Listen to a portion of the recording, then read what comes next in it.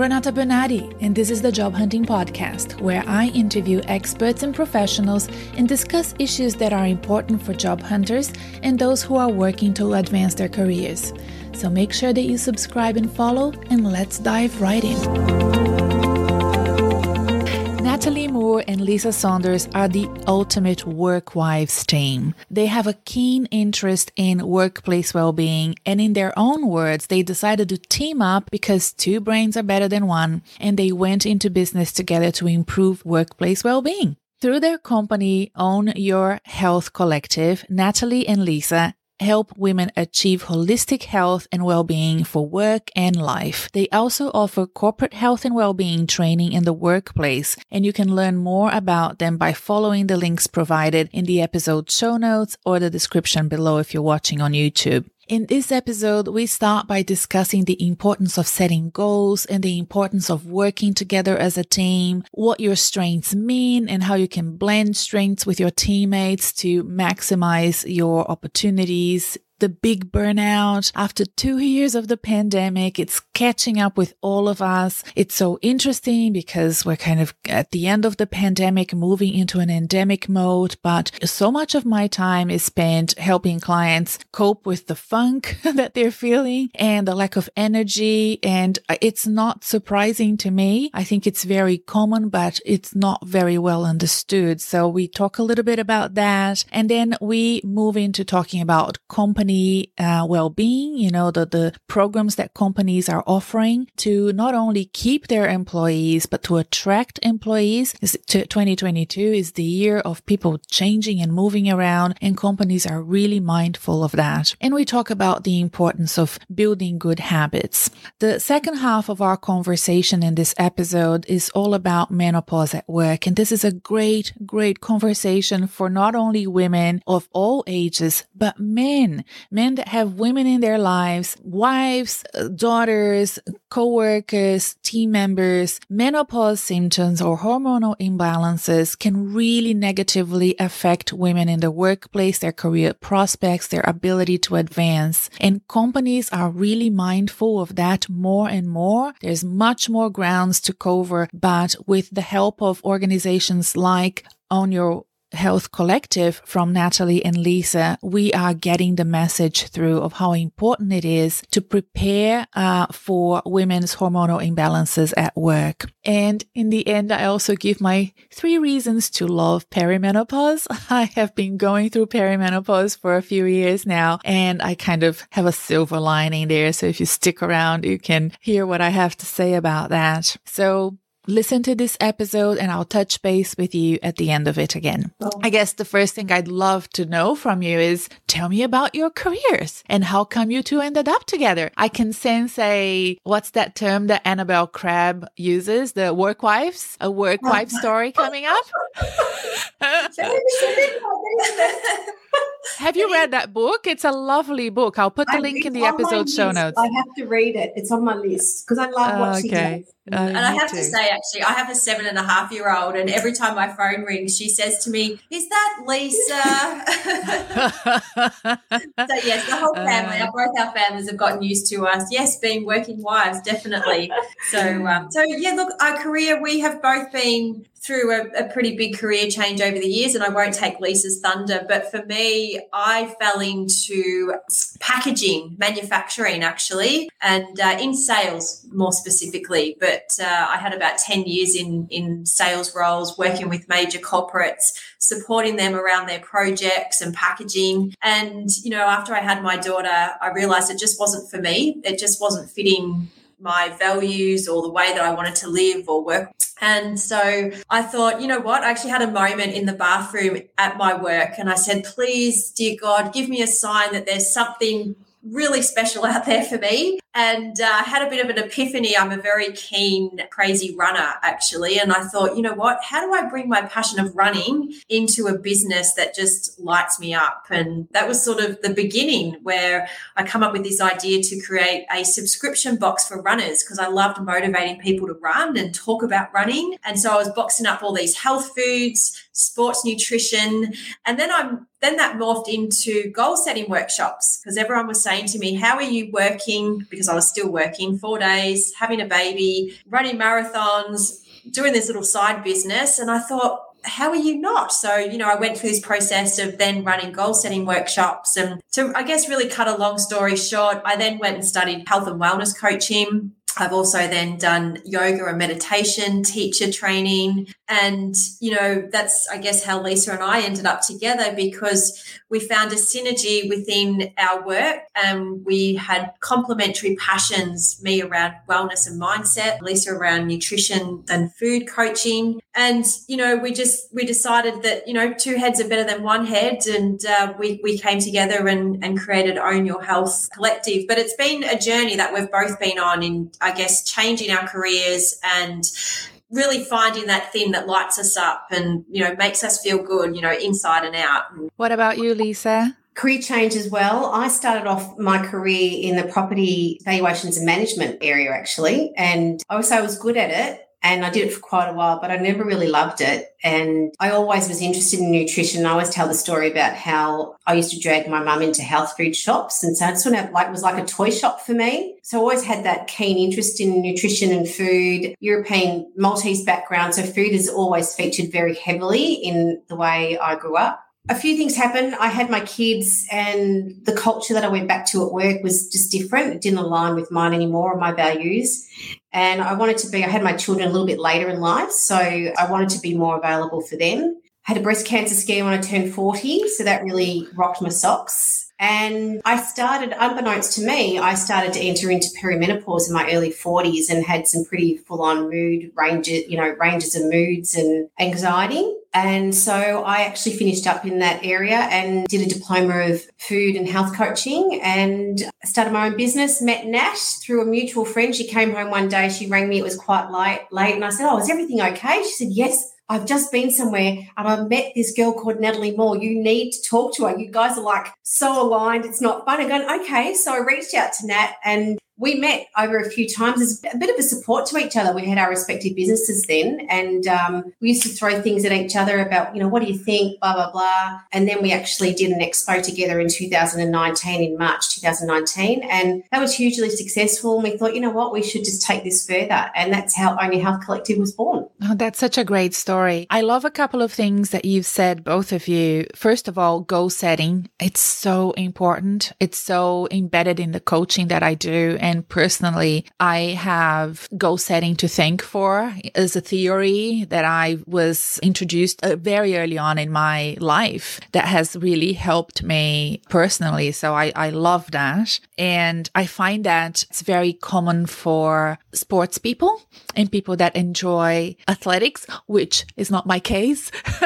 So for me, I had to kind of create goals for me that were about my life and my values and where I wanted to live and how I wanted to progress with my career and whatnot. But if you come from that athletics background, it's such more easily understood and such a great transferable skill. So if you're listening and like Natalie, you've been running or achieving goals outside of your career, consider transferring that to career goals because that works too. And the other thing I loved about your story is this idea of joining forces. When I came out of the corporate sector to start my own business, the first thing I did was to find people to collaborate with. First of all, because I didn't want to be lonely. And I feel like so many of us step out of the corporate sector to engage in work that we love as sole traders or under our own companies, but then we isolate ourselves. So the fact that you were humble enough and smart enough to work together and scale is fantastic. So good on you. Do you want to sort of comment on those things? Because I really liked both of those aspects of your stories. Yeah, for me, the goal setting's been a huge part of my life. And I have to say, I only got into running when I was 25, so mid-20s. So I'm 40 now, so about 15 years. But it was, that introduction to setting a huge marathon goal and then working towards that, week by week. And I've definitely been able to translate that experience with my running into business and into life as well. So big part of my life. And I can't ever talk enough about actually having goals and working towards those goals. And I think the beauty of what you say around going into your own business and having someone else to be able to do that with is really, we're very lucky because we both bring to the business different skills. So Nat's got a great sales background. I'm happy to get into the detail and do the financials and all that, so we're really complementary about what we bring in. So, and it's much easier doing it with two than one. And it's not lonely too. You can bounce things off each other all the time. And I'll be working in one room and I'll go, Nat, blah, blah, blah, blah. And, it's just things come to you. It's great. We probably interrupt each other a bit with our work, but it works. Yeah. That partnership is great. I have a couple of people that work for me as contractors, and I don't have a big team anymore, but they are great. And I keep asking them, please tell me when I'm wrong. Please give me feedback. Yeah. Don't just do what I say. Can you please tell me if this is the right way to go? And sometimes when you hire contractors, they want to please you. So they want to just do whatever you ask them to do, when I actually want the constructive feedback and I want to tap into their expertise. So I'm always asking them for that. So well done. What do you think the strengths that you bring? I mean, Lisa, you've tapped on that before, that you have complementary skills and they blended together, make you a great team. But if you think about your individual strengths that you have used in your career and that you're still working on right now, what are they? Yeah, look, for me, I think it's that honesty is a huge one for me. And I'm very big on strengths and the character strengths, and honesty always comes up as my top character strength. But being not just honest, but being true to you, that's really put me in good stead over the years. And I can, really reflect and look at times where I wasn't honest with myself or living in alignment to myself. So, being honest with myself in terms of how I want to show up, the work that I want to do, the interactions that I want to have, living by your values, I think is really important. That's what I was going to say. And just remembering that we're human, I think, and I've really come to appreciate that over the years and working in the line of work that we have. But building relationships authentically, mindfully being in someone's presence, and, they're definitely skills that we've built and still continue to nurture today and do that with working with our clients too. Yeah, and I would say too, empathy as well, and having that empathy to listen to others and understand where they're coming from. And I think for me, those things started to really sound out quite loud to me around the time that I changed careers, because that empathy wasn't there when I went back to where I was. The culture definitely wasn't a fit. I was, crying out for help at that point in my career, and there just was nothing. I got nothing. I got no help. So, and you've got to be true to yourself. Well, this isn't aligning with me and I need to move on from it. So, and we've taken that into our work life now and what we're doing. I love that, because sometimes people do the VIA character strengths, and I use them in my coaching as well, by the way, and they look at the results of the top 5, let's say, and think about it as it relates to them, but not how they relate to the world. And it's important to understand it. As you said, Lisa, if empathy is not all around you, it will make you so unhappy. Whereas for someone else that has empathy down, as number 16, they can work in a more sort of political, aggressive environment and not feel as unhappy as you felt. And for me, Natalie, you mentioned your top one was honesty. I find it really interesting when I do the character strengths test with my clients and they're surprised by what comes at the top. And especially because I work with senior executives, they're like, where's leadership? Leadership is not at the top. and it's funny. My number one or number 2, depending on when I do the test, is appreciation of art and beauty. And that serves me never, like I always felt like, what the hell? Like I am an executive. Why is this showing up? You only have to look at your back wall to see what you're I'm looking at it and that just makes me happy. I think that's fabulous.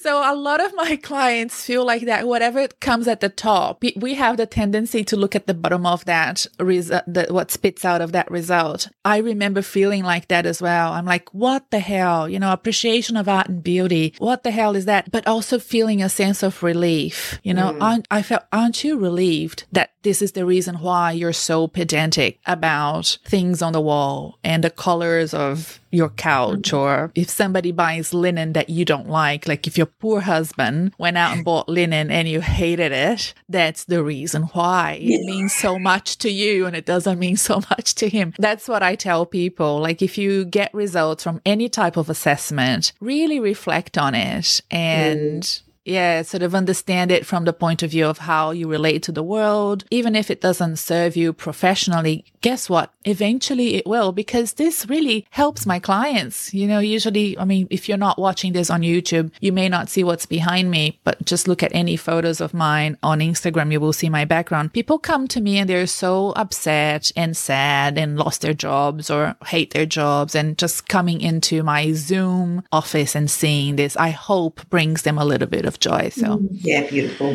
After 40 years, I found a way for my top strength to serve me somehow.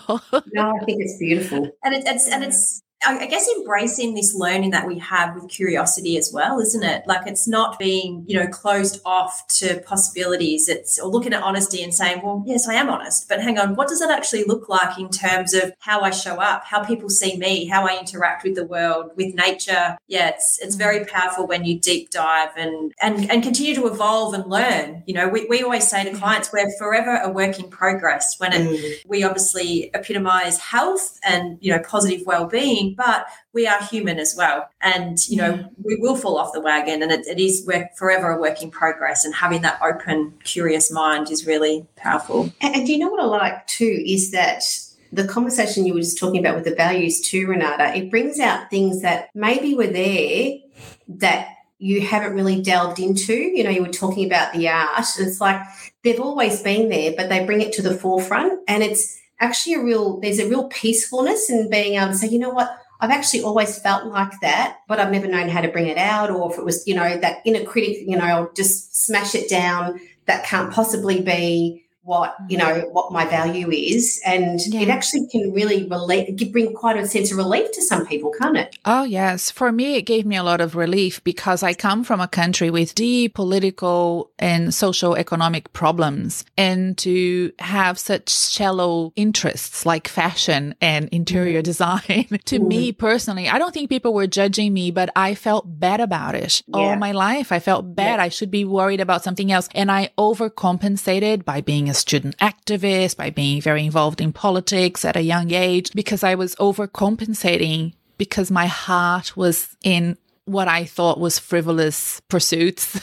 Yes. And, and I'm like, this is built in my DNA. There's really nothing I can do about it. It's my character strength. I can help the world in some way, even if it's helping my friends decorate their houses, which is what I often tend to do.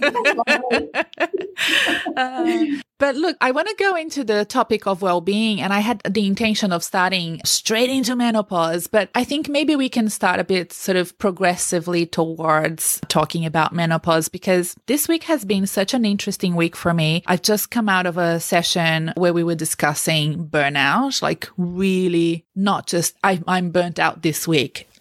I have been burnt out for 2 years and I cannot cope. There are people that are feeling deep in their guts and their brains the consequence of excessive amount of working hours, working from home and coping with everything that comes from being in lockdown, kids and all of that. And even though we're coming out of it in most countries, this podcast is listened all around the world. So I'm not sure, if you're listening, if you're still in lockdown, you're coming in or you're coming out or whatever. But even in Australia, when we have been in more of a new normal life, it's catching up with us now. When I don't know if you've studied this in psychology, when people they have that survivor syndrome, like you've survived and then you breathe and then you realize that your body just needs to break down and reset, and, the lying flat terminology that we're using today for the people that came out of employment, for example, and just are not feeling strong enough to go back in again. Mm. There are a lot of young people that are going through that. A lot of people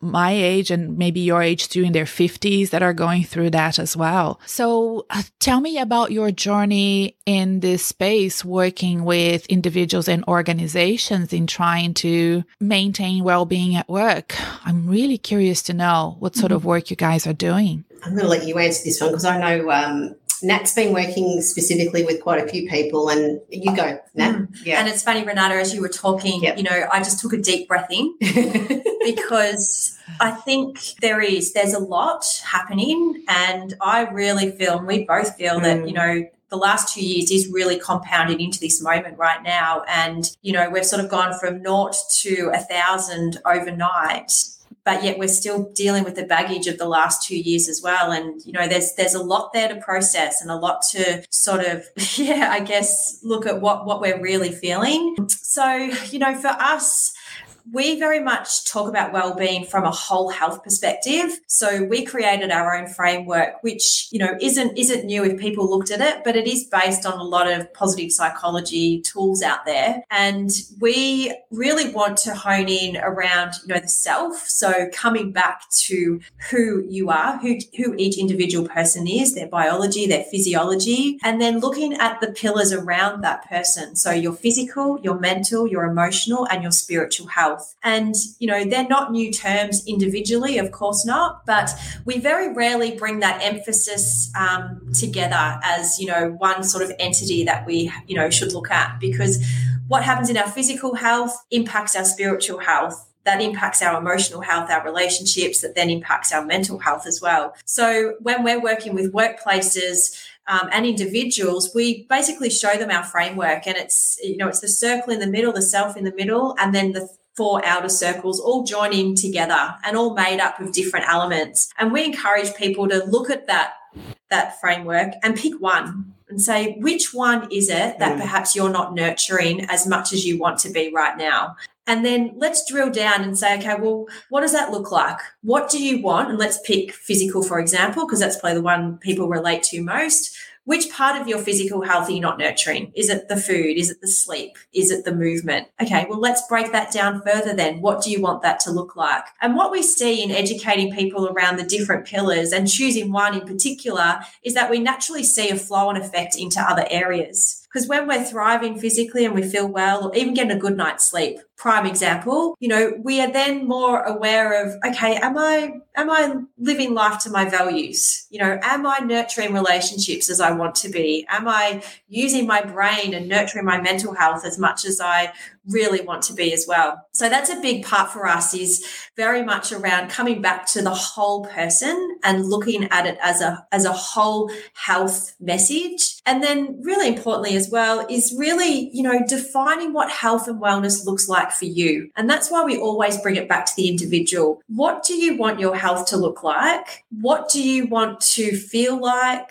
How do you want to show up to people around you? When you go to work, how do you want to feel? How do you want to show up? And then, from there, we then give you strategies around that. And, through mindfulness, through movement, through food, through emotional intelligence, but it's very individual, and really, we encourage people to come back to themselves. What is it that you want? And then let's look at, okay, what do you need from there, and how can we support you through that? That's the dream, isn't it?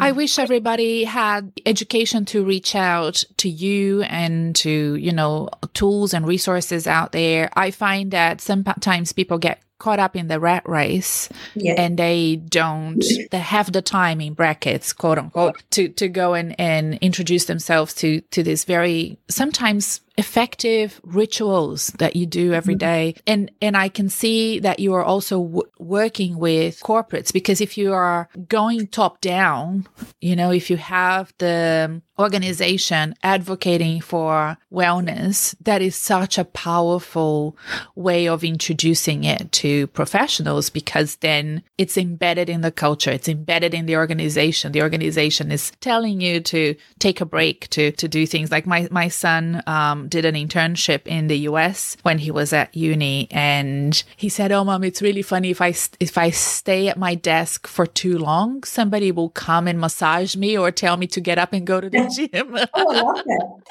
That's awesome. And that's such an American thing. Like I mean, if you're listening and you're from the US, I mean it with, the best intention. But in Australia, we don't, I don't think I've never seen anything like that. Yeah. So I guess I'm glad that he was introduced to this at an early age. Hopefully it stays with him. But have you been successful at working with organizations so that they can introduce this to their teams? Yeah, interesting question. And, I think over the last 2 years, that's really highlighted a gap as well in real tangible health and wellbeing strategies within workplaces. When we joined forces health, the first thing we said is we don't want to be a tick and a flick or a nice to have. We want to actually be there embedding health and wellbeing into the culture. Again, coming back to that humanness, we're all humans. Health and wellbeing is part of us in our working life and in our personal life. So we've had a little bit of success in terms of, running some longer programs and, introducing,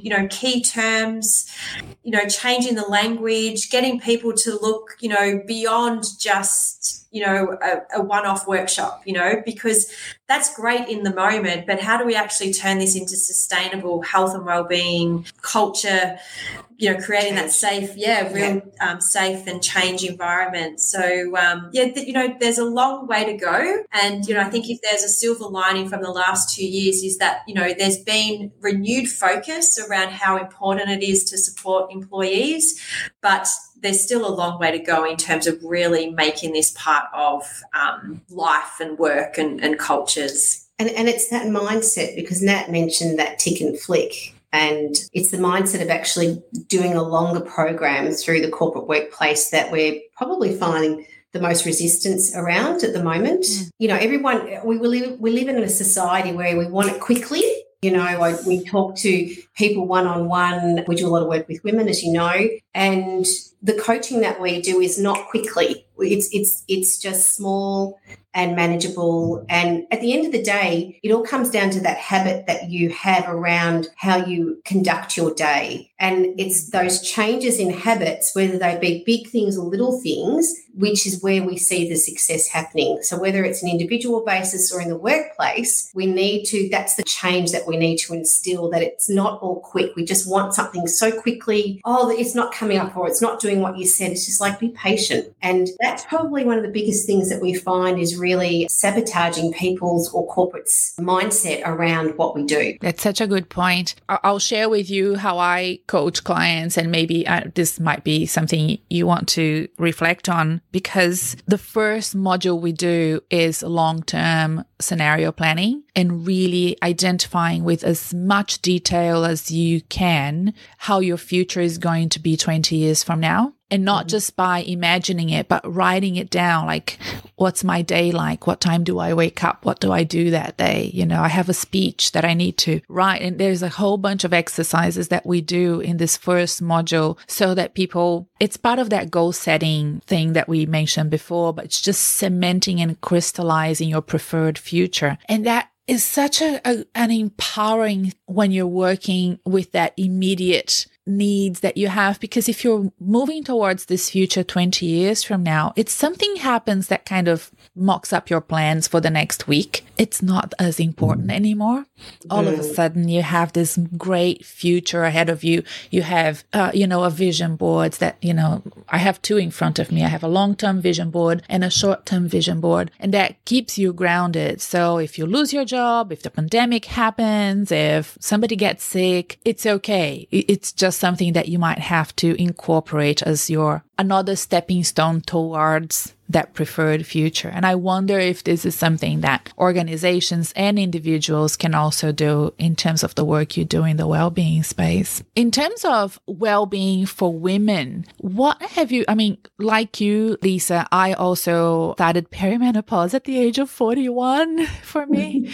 And did you know then that it was perimenopause, Renata? I did straight away, because it was very clear. The signs were clear. And my mom and my grandmother, both of them also same age, 41. So it was like tick, tick, tick. Yeah. It happened to me. The genetics is playing out for you nicely there. Yeah. In a way for what to It's really funny. And I have a sister, she's younger than me, and she has MS. And we were on the phone a few years ago, and she's like, oh, I'm having all these issues. I think my MS is getting worse. And it's funny when it's not funny that she has MS at all, but it's interesting when people have a chronic disease and then go into menopause or catch a cold, whatever it may be. They don't really know what's, the chronic disease and what's just something else. And I'm like, darling, this is called menopause. It's really not MS. I'm pretty sure I'm not a doctor, but I can tell you, if you're waking up at 3 a.m. in the morning, you're having hot flushes, guess what? It's not MS. So we had that conversation, and it started early for her as well, I suppose. But that is a terrible thing for women in the workforce, isn't it? As soon as we give birth and the kids get older and get into high schools or whatever, gosh, we have something else to deal with. And it's so annoying. At a time when you're about to feel free and have more time to yourself, all of a sudden you're getting palpitations, you're not feeling 100%, your brain is foggy. Like, I really felt it. And my rational being was trying to manage it, whilst my reptile brain was just not coping with it. And I think for the past decade, I found it really hard to sort of keep up with work. And I think opting to have my own career and setting my own time was a consequence of basically too much menopausal symptoms. If I look back, I'm not blaming it. I think it's actually a blessing that I have my own business. But gosh, it's much easier to manage my symptoms now that I work for myself. So what have you researched, and what do you understand are the issues that women face when they reach that age where hormonal imbalances can affect their careers? So some of the issues, I suppose, even just talking about the symptoms, the biggest one is what you just, alluded to, the hot flushes, that sleeping and how that impacts them so heavily. We all know that if we haven't had a great night's sleep for one night, how that can really mess us up. And unfortunately, so many women experience this night after night, and then, they're trying to do their work the next day and finding it really hard to concentrate. Their energy levels are terrible. And then there's all the silent stuff like, the heart palpitations, the sleep deprivation, all of those type of things really affect the female. And it actually has a big effect on the company as a whole, doesn't it? Because, you've got these really well-educated or, experienced women that are going into the next level of their working life, and bang, it really hits them. And look, from my perspective, I mentioned before the anxiety, definitely a drop in confidence really does come about with a lot of women. And whereas they've been confident to do things in the workplace previously, they start second guessing themselves. And I remember thinking back in my early 40s that I started doing that, and I'm thinking now, why am I second guessing myself about something? I didn't know, really know. I'm about to turn 52. So in my early 40s, I didn't really realise that's what I was going through. And it's only through a change of career and research and study that now I'm obviously very aware of it. But that confidence is a real biggie. And that's why some women actually end up leaving the workforce and they don't have that support. And women in the workforce, they're not really looking for a solution from their workplace from a perimenopause and a menopause perspective. They're looking for support for all of these symptoms that they can be feeling. So it's a real biggie actually in the workplace and why women are leaving. And look, they do talk about, there are stats out there saying, there's more women than ever having their own businesses now. It'd be awesome to see more research behind why they're starting their own businesses. Is it because they just want to do that and that's just their next calling? Or like yourself, that, you're having these symptoms, it's forcing you almost to actually be able to manage them better, to be able to do your own thing, which then leads to other issues too, because it can be you and I know it can be a lonely existence where you're not having that interaction with other people, you're not learning from other people, and then you don't really feel like going out and networking because you feel so miserable and horrible at the time too. So there's so much leads on from how you're feeling. Yeah. And, from my experience with clients that are going through perimenopause, I find that the lack of confidence then leads them to accept jobs at a lower pay rate. It leads them to not advance in their career and fulfill their dreams and achieve the goals that they had set out for themselves years prior. And they feel that lack of energy, I don't feel like I have it in me anymore. There's this lack of energy. And like you, Lisa, sometimes they don't see this as hormonal imbalances. They just think that they're just old at 43, at 44. And I'm like, it's like, you can still be a CEO if you want to, That's exactly right. But there is this feeling like, no, I'm too old for it now, because they're not sleeping. The brain is foggy. They don't have an energy that they used to in the past. And, they are not managing that hormonal imbalance in any way, shape or form. And all of a sudden their career starts crumbling down. So what have you been able to achieve, or have you learned in terms of best practices for organizations to support their female employees? Have you seen anything working in terms of addressing menopause at work? There's a few examples in Australia, but I think the UK is really leading the way in this area. And, they're talking about it in Parliament. They've recently introduced menopause education in the school curriculum, which is something we desperately need to do here. Women and men need to be really aware of this life cycle that we go through. Years ago, women were probably living to their 50s, maybe 60s. We're living another third of our life in menopause. So it's really something that we need to be supporting in the workplace. And I suppose one of my biggest beefs is I see things, on LinkedIn from people that are saying, oh, we're great, we've got this parental leave, we've got all these different types of leave, but we have nothing that's being talked about in relation to menstrual leave policies or menstrual policies, menopause policies. So, that's something that I would love to see more of as well. Nat, did you want to comment? Yeah, I was just going to say, I think there's a huge education piece here. Mm-hmm. And, it starts really with the woman herself, because we have countless conversations with clients and, so many friends, family, they don't know what perimenopause is. My 72-year-old mother, when I said I was, working in perimenopause, she said, what's that?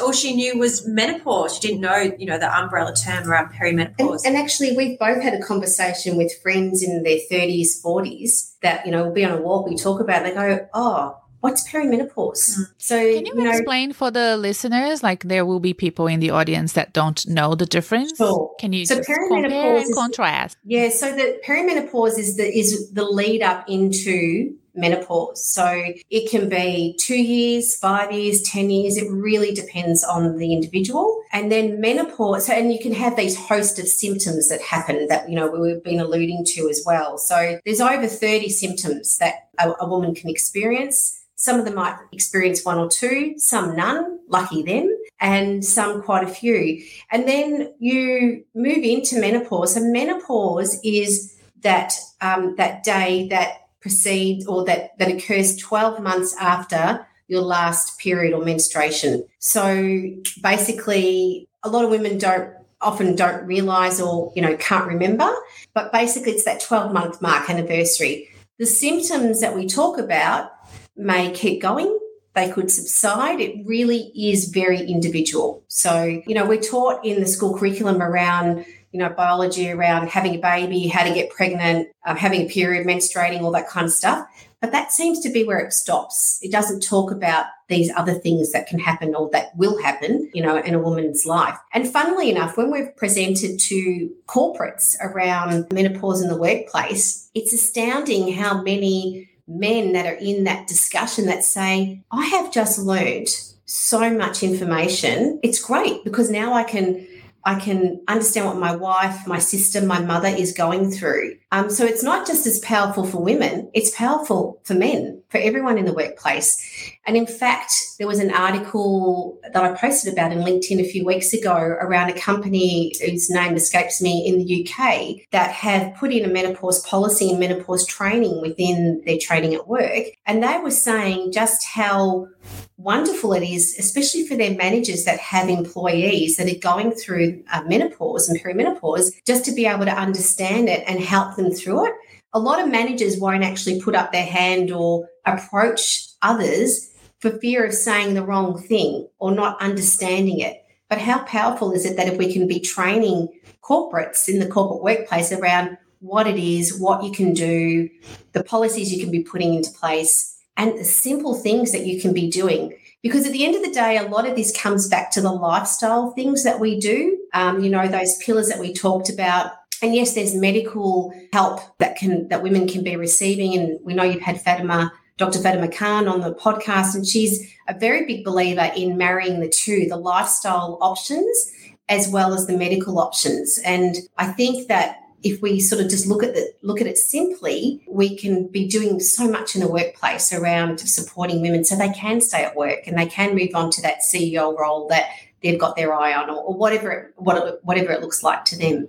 That was a long answer to your question. Sorry. No, that was a great answer. And if there are men listening, bless you, keep listening, because I think, as you said, Lisa, if you're a leader of men and women and you are going to want to bring the best out in them and make sure that they are achieving and performing at the highest level as part of your team. It's really important to understand what's going on behind in their lives, and they may not be addressing it with you, but it can be something that you subtly start to acknowledge and understand and manage as well. What would be your best tips for women in the workplace that may have started feeling the symptoms or want to be prepared for what's ahead? How do you think that they should address it for themselves and for the work? Should they bring it up with their employers, for example? Should they just keep it to themselves? How do you usually, what are your usual recommendations for women in that situation? So there's a whole psychological safety piece there as well for workplaces that, leaders, they need to create a safe environment for women to talk about it, because, we hear so many, whispered conversations about menopause. So really that's an important piece. And again, it's coming back to yourself. It's about learning about your body and knowing what you're going through. So I'm 40, I'm not in perimenopause, but part of what we do and part of my passion is, educating women before they get to perimenopause. My life up until a few years ago was all about, worry about falling pregnant when I'm there, or I worry about my, menstrual periods, when I have to. So it's about that education, because the more we know about our body, the more that we can then, feel and hear the subtle changes that are happening within us. And, we are so busy, we are conditioned constantly in autopilot that we miss the little things happening in our body. So, really coming back to ourselves, understanding our body, understanding our cycle first and foremost, and, really tuning into those changes. And then, in a workplace context, really piggybacking off, if there is, someone that you could talk to in a safe environment about what you're experiencing, particularly if menopause isn't front of mind in the workplace or even spoken about at all, finding that person that you could perhaps talk. We hear a lot, and something that we very much advocate too is creating that support network within the workplace. Women just want to know that, there's a level of comfort that other women are going through it. And I think, I liken it as well to being a business owner too, that you want to have comfort knowing that there's other people who are feeling, thinking, doing what you're doing. And very much the same thing in a workplace context. If you haven't got that leader that you can comfortably talk to, where can you create, a support network that you guys can talk to each other, or even if it's through Messenger, just being able to reach out and share what it is that you're experiencing. So really, it's that education, it's that connection, and, really talking and trying to, I guess, openly share what you're experiencing. I have a story to tell. Sorry. I've done this throughout my life, and then later I found out that this is a thing, but I don't know if it's as common as I would like it to be, which is women in the corporate sector who work on a very tight calendar and have all of their events and board meetings and everything booked a year ahead, as you know, some of us used to have or still have. I used to merge my menstrual cycle into that. If I had the control over when events could happen, let's say board meetings. I was head of governance for a couple of years in one organization. I was a CEO of another one. If I was planning out my board meetings ahead of time, guess what, ladies? I would try to avoid the times when I was grumpy. We as women, we go through ebbs and flows with our energy levels. That has a cyclical sort of monthly cycle, if we're lucky and we have more regular menstrual cycles, which I was. You know, my cycles were very great. They were easy to lock down into my calendar. And I was once locking board meetings for an organization that I worked for. And my boss at the time said, yeah, well, can it be the next week? And I said, I preferred that it was in this week, if that's okay with you. And he's like, do I want to know why? And I'm like, no, I don't think you want to know. I can tell you why if you want me to be specific. He was a guy. He said, no, all right, then, if you have the control, just take it. Don't take it for granted, because working in a high stressful, high performance, stressful environment when you are not feeling 100%, which undoubtedly you will be, once a month. If you can take control over that, then use it. Make sure that you use it, especially as you advance in your career. It gives you more and more opportunity to take control. And if you don't have control, then remember that you don't have control, and that day or that couple of days, you need to pace yourself. When you said I have a story, I thought, she's going to talk about her cycle, because it's really funny because we actually do work in that area, and we have a program called the Female Advantage. And what that does, it's a 28-day program that takes you through your cycle and the ebbs and flows that you talked about. We liken it to the seasons of the year. So each cycle has 4 seasons, as how your energy might be, how your movement might be, how you would avoid some meetings at some time and you would power up and actually definitely have those meetings at another time, the food that you might eat. It's all, and if you can be so well connected to your body, like you have just explained, Renata, leading into perimenopause where your cycle actually becomes a little bit irregular, but you can still sense about where you are and how your energy might be at that time. And then leading into menopause also, it's such a wonderful thing to be doing and acknowledge and actually live by, because it really does have its benefits. So I'm really happy to hear that's how you used to manage it. The good thing about working with other women is that the cycles synchronize. So then it's the calendar for that year serves everybody.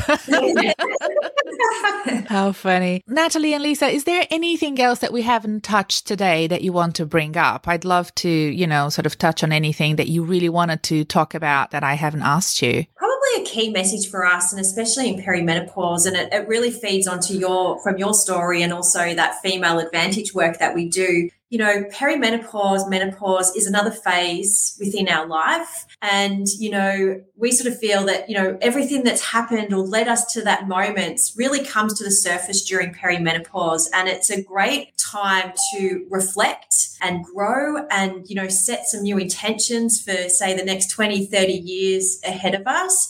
And so, we, I guess, really want women to look at this phase with, this perimenopause power. I'm coming into my power, and I can define what this phase of life looks like, feels like, how I show up. And, I've mentioned that a few times in our conversation, but, menopause has been so synonymous with, a grey, haggard old woman, and it's not, and I guess talking to us, we're at different spectrums, but, my whole perception around what perimenopause is very different to what it would have been, a few years ago. So it's looking at, this phase of life with a lens, an opportunity lens, and, coming back into us that, okay, yes, it's the death of one part of us, but it's the rebirth of, the next phase. And, how do I come into my power during this? I like to call it finding your brilliance. And we actually have one-on-one coaching program it takes a deep dive into perimenopause and menopause, and it's all about finding your brilliance, because we tend to concentrate on all that negativity,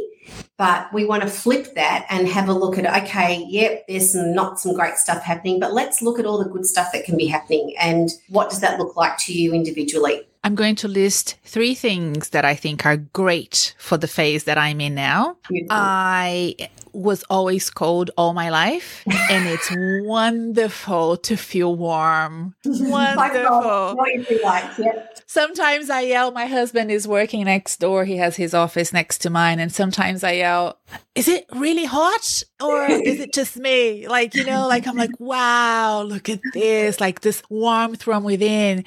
After 9 years of this, I'm a bit annoyed already. But at the beginning, I was so amazed about how hot I could be. And I had never been this hot before. The second thing is that I have lots of great white pants. And I've just bought a white bikini. So I'm very happy.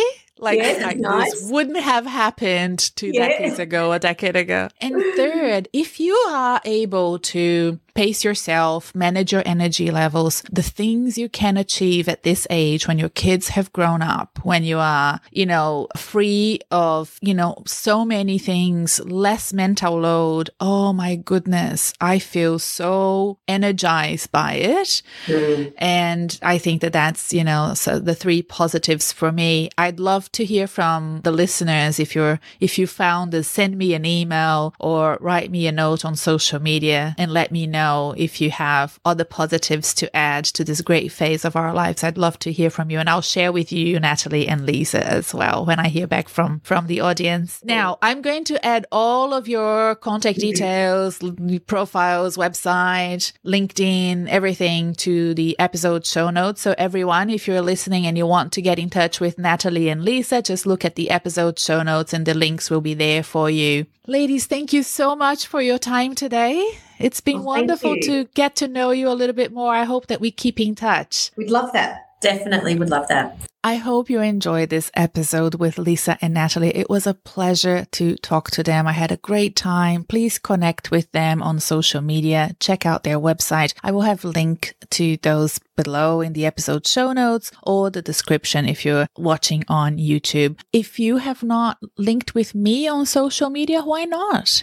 Sign up for my YouTube channel. I am on all social media platforms, I think. I'm on Instagram. I'm on LinkedIn, of course. I'm on TikTok. I'm on Twitter, Facebook. This podcast has a private Facebook group. Yeah, so all of that. The links are in the episode show notes, of course. And if you want to work with me, check out my website. It's also in the episode show notes. It's renatabernardi.com, RENATABERNARDE.com. And yeah, enough of self-promotion. I love having you here and I look forward to seeing you again next time. Bye for now.